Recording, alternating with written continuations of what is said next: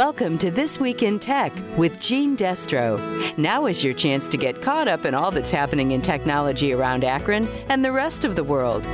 Now here's your host, Jeanne Destro. This week, we're following up on our story about clean water technology from a few weeks ago. This time, we're focusing on proposed new federal EPA regulations that are designed to protect us from the harmful effects of extremely toxic substances. These forever chemicals, perfluorooctanoic acid, known as PFOA, and perfluorooctane sulfonic acid, PFOS, are members of a chemical group called per- and polyfluoroalkyl substances, or PFAS. Now, if all that sounds pretty complicated, well, it is. And so is what you'd have to do to treat drinking water that gets contaminated with it, which is why we wanted to talk to Akron Water Supply Bureau Manager Jeff Bronowski again this week. When we last spoke, he explained how they protect water from what we might commonly think of as the regular kind of contaminants, like germs and oil and paint, stuff like that. But these forever chemicals are a whole different deal, requiring a whole new kind of detection, testing, and treatment, which is why the EPA is proposing these new regulations. So these are just proposals, and they're out for comment at this point. It's a 60-day comment period, and they're expected to be finalized by the end of 2023. So this is really a fast track type situation. Typically, they don't go in as quickly and have such a short time review, but this is something that I think is definitely fast tracked for good reason in many cases. We're looking at a 60-day comment period with the end of 23 being the expected implementation of this rule. When they do go into effect, is this going to mean that we have to do something differently with our water filtration here in Akron? We don't expect that. There has been sampling done in the past. The sampling for PFOS and PFOA began as far back as like 2013 to 2015, where it was part of a unregulated contaminant monitoring rule, where very often US EPA puts out these unregulated contaminant monitoring requirements on utilities like Akron that says, hey, we're doing a fact-finding mission to determine if these certain contaminants exist in water systems across the country. Akron was part of that. They tested for PFOA, PFOS, and other different types of PFOS and didn't identify any in Akron's water. And then most recently, in 2000, the Ohio EPA did a similar fact-finding mission across the state when technology and analyzing abilities were able to identify even at a lower level. And that low level now is this 4 part per trillion level. And once again, Akron did not identify any of this PFOS within our water during the 2000s. So we don't expect to find any PFOS in our water. We also done a lot of work on the watershed side. We spoke recently with regards to the train derailment and a lot of things Akron Water does to kind of preventatively maintain our raw water. And one of those is, owning thousands of acres of property in the watershed and all the efforts we do for watershed protection. And we've done a large amount of work trying to identify any manufacturing that would exist over this 200 square mile area and have not found a single producer, manufacturer of any sort that is utilizing PFOS in its process. So that's a good thing for Akron. We think the risk of PFOA and PFOS in the raw water, this is even before treatment, is very low because of the fact that it's quite rural. The thousands of acres that Akron has owned for 100 plus years has starved a lot of the development. So it's lowered the risk that contaminant would be in the raw water supply. So we're feeling really good that we're not going to experience any issues with the PFOA, PFOS, as a lot of the monitoring requirements will go into effect likely in 24, where it will now be a consistent testing on a quarterly basis where utilities across the country are going to have to test their tap water. And at that point, if indeed this were to show up in any utility's water, there would then be a process to implement the correct treatment in order to avoid it compromising the drinking. Can you define for people who may be listening to this what PFOA and PFOS means, what kind of chemicals those are? I'm anticipating that they're pretty bad, but they've got an acronym. What does that mean? Yeah, so PFOA and PFOS are ultimately a contaminant that have been found in raw water supplies and drinking water supplies across the country in a handful of cases. The limits on these that are proposed are in the parts per trillion, which is extremely, extremely low, which emphasizes the fact of just how dangerous they are. It's been used as a chemical for a lot of like non-stick cookware, for fast food wrappers, for waterproof coatings, for stain-resistant clothing, stain-resistant carpets, stain-resistant furniture coverings and such. So that's been a common chemical used for many years that only until recently have they found that it's unsafe. There's a lot of issues that it can cause. It's carcinogenic. It can cause liver issues. It causes issues with the nervous system. So there's a lot of different health effects that this chemical can have if it consumed at a level above the proposed 4 part per trillion level that just came out from the federal government. So it's very concerning. And there's a lot of communities out there that are going to have to make major investments in order to keep this out of their water supply. But once again, Akron's pretty confident that we're doing really well with regards to not having any PFOA or PFOS in our drinking water. Chemicals that fall under this moniker, people call them forever chemicals. I heard that the city of Dayton, for example, they're suing the federal government right now over chemicals that have leached into the water from Wright-Patterson Air Force Base. They're chemicals that are pretty dangerous and they're not able to be treated by their current water system. Are those the kinds of chemicals that we're talking about? Yeah, those are the chemicals we're talking about. In the case of Dayton, the Wright-Patterson Air Force Base, as you stated, is believed to be the source of where they ultimately began.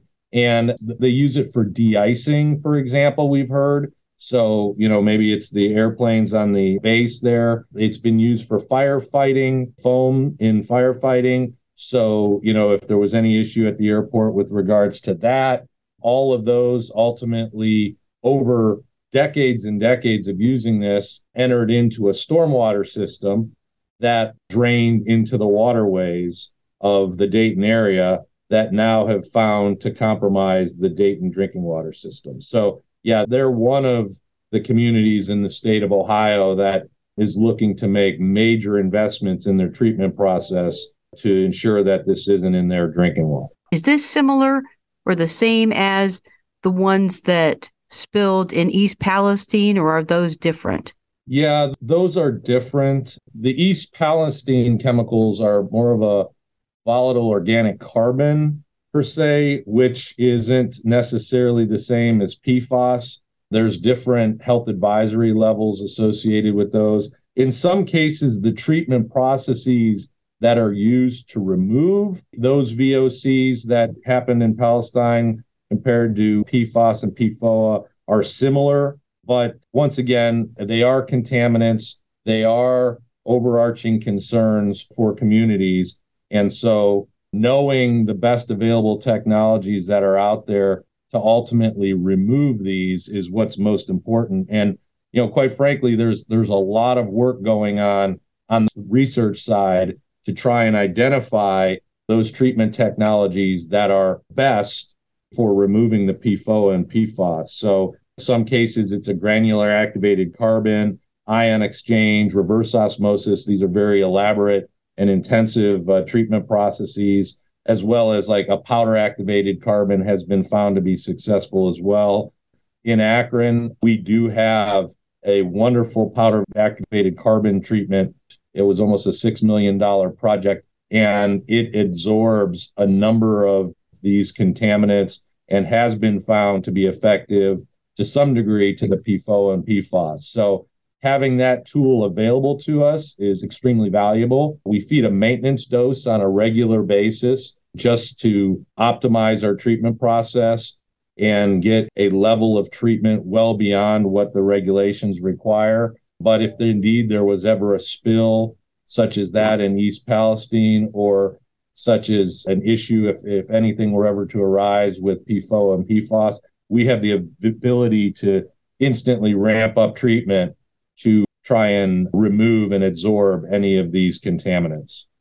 Yeah, that was interesting to me because one of the updates from the Ohio EPA indicated that based on the kind of treatment technology they have now, what they can see so far in the water, they're assuring people that it's not contaminated to the point where it would impact their health in a negative way. But they also added that they're trying to identify exactly what kinds of tests they need and where in the country that they would even do those kind of tests. So it seems like, based on what we know now, they kind of have it handled, but there is a certain amount of uncertainty as to all that stuff that's spilled, whether they even have the right technology right now. It seems like it's a little murky at this point. Yeah, absolutely. It's kind of interesting in our world of drinking water treatment and the health effects of certain chemicals. There are certain chemicals that acutely can cause an issue, where a single dose of these chemicals can cause you instant health effects. But there's other contaminants that are more chronic, more long-term. Their long-term effects of consuming the water can ultimately cause health effects. And we have a number of different rules we follow, with some of them being acute rules and some of them being chronic rules.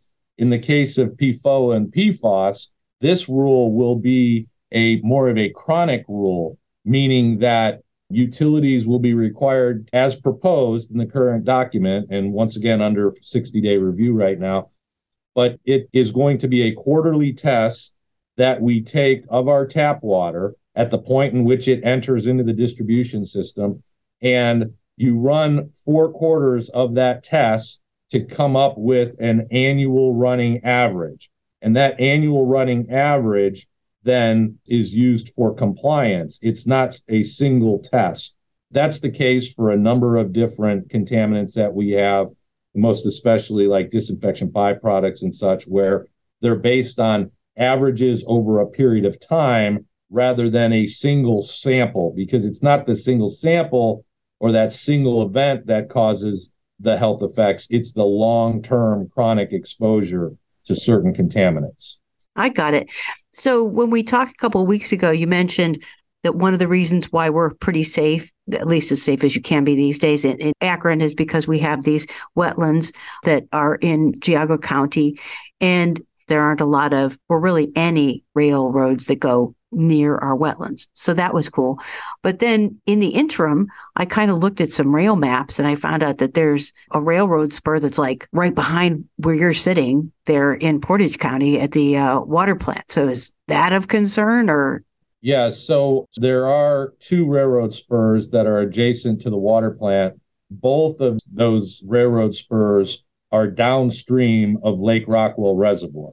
So if there were to be some type of train derailment of any sort, it wouldn't necessarily compromise the raw water supply. Now, God forbid that would happen right there adjacent to the water plant. And now when you talk about evacuation and you talk about staff and such, yes, that's definitely a concern. It's something that's in our emergency management plan. Those railroad lines for many years has been just a source of risk that we've always paid attention to.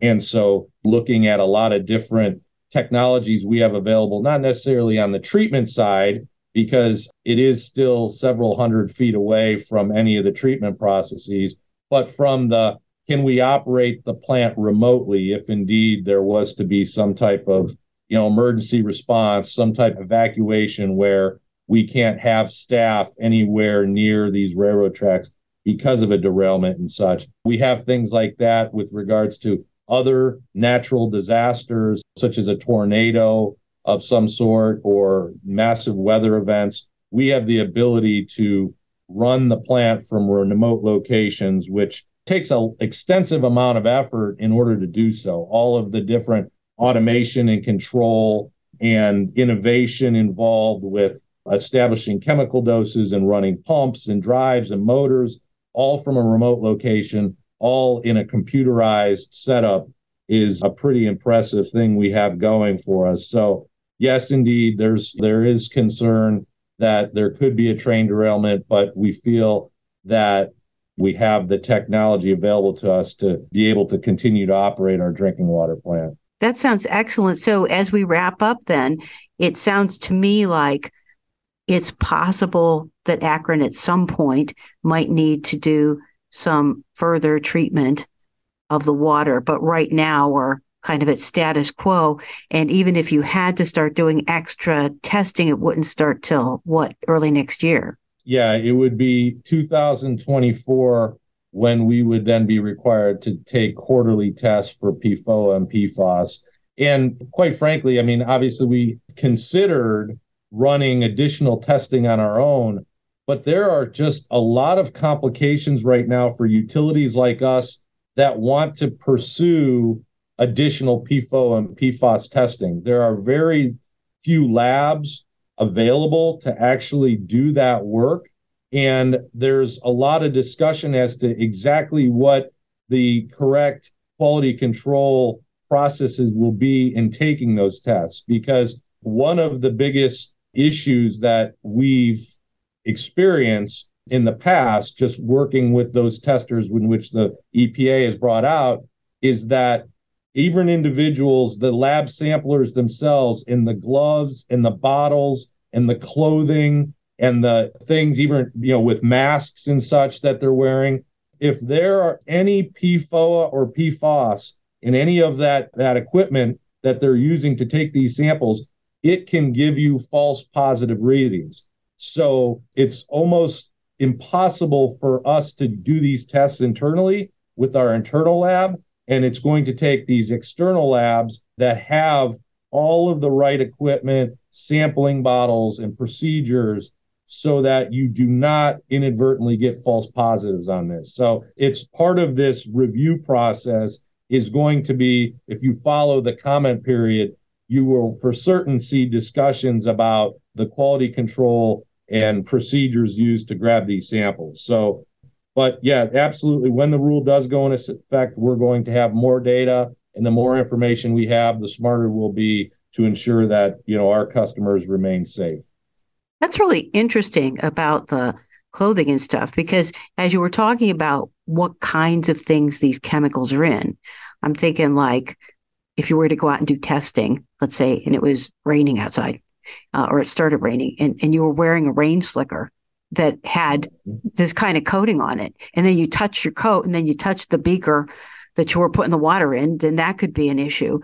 Yeah. But I was also thinking about these forever chemicals.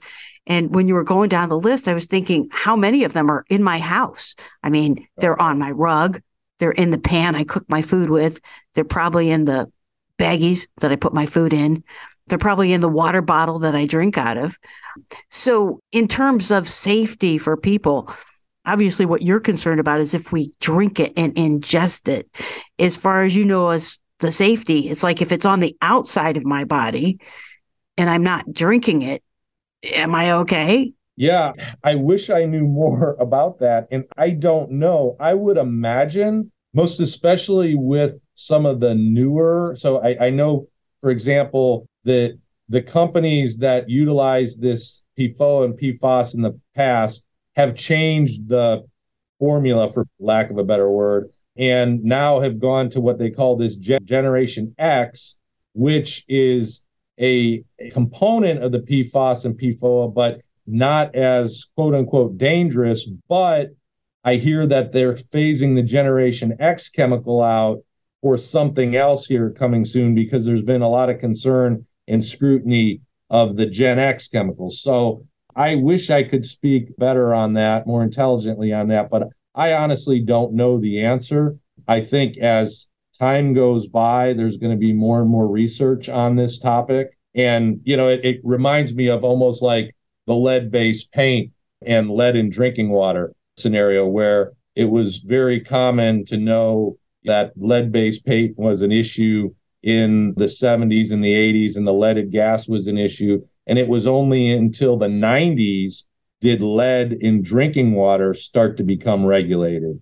So I feel as if time will tell as to when or how much of this chemical we can handle and what's appropriate or not on these common items that we use each and every day.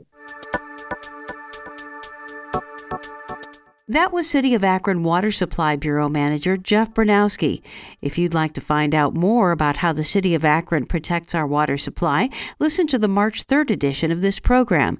You can find it on wakr.net or as a podcast on your mobile device. And that's it for now. Stay happy and healthy, and we'll see you again next week.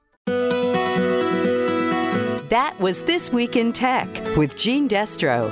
Tune in next week for more tech news on 93.5 1590 WAKR and wakr.net.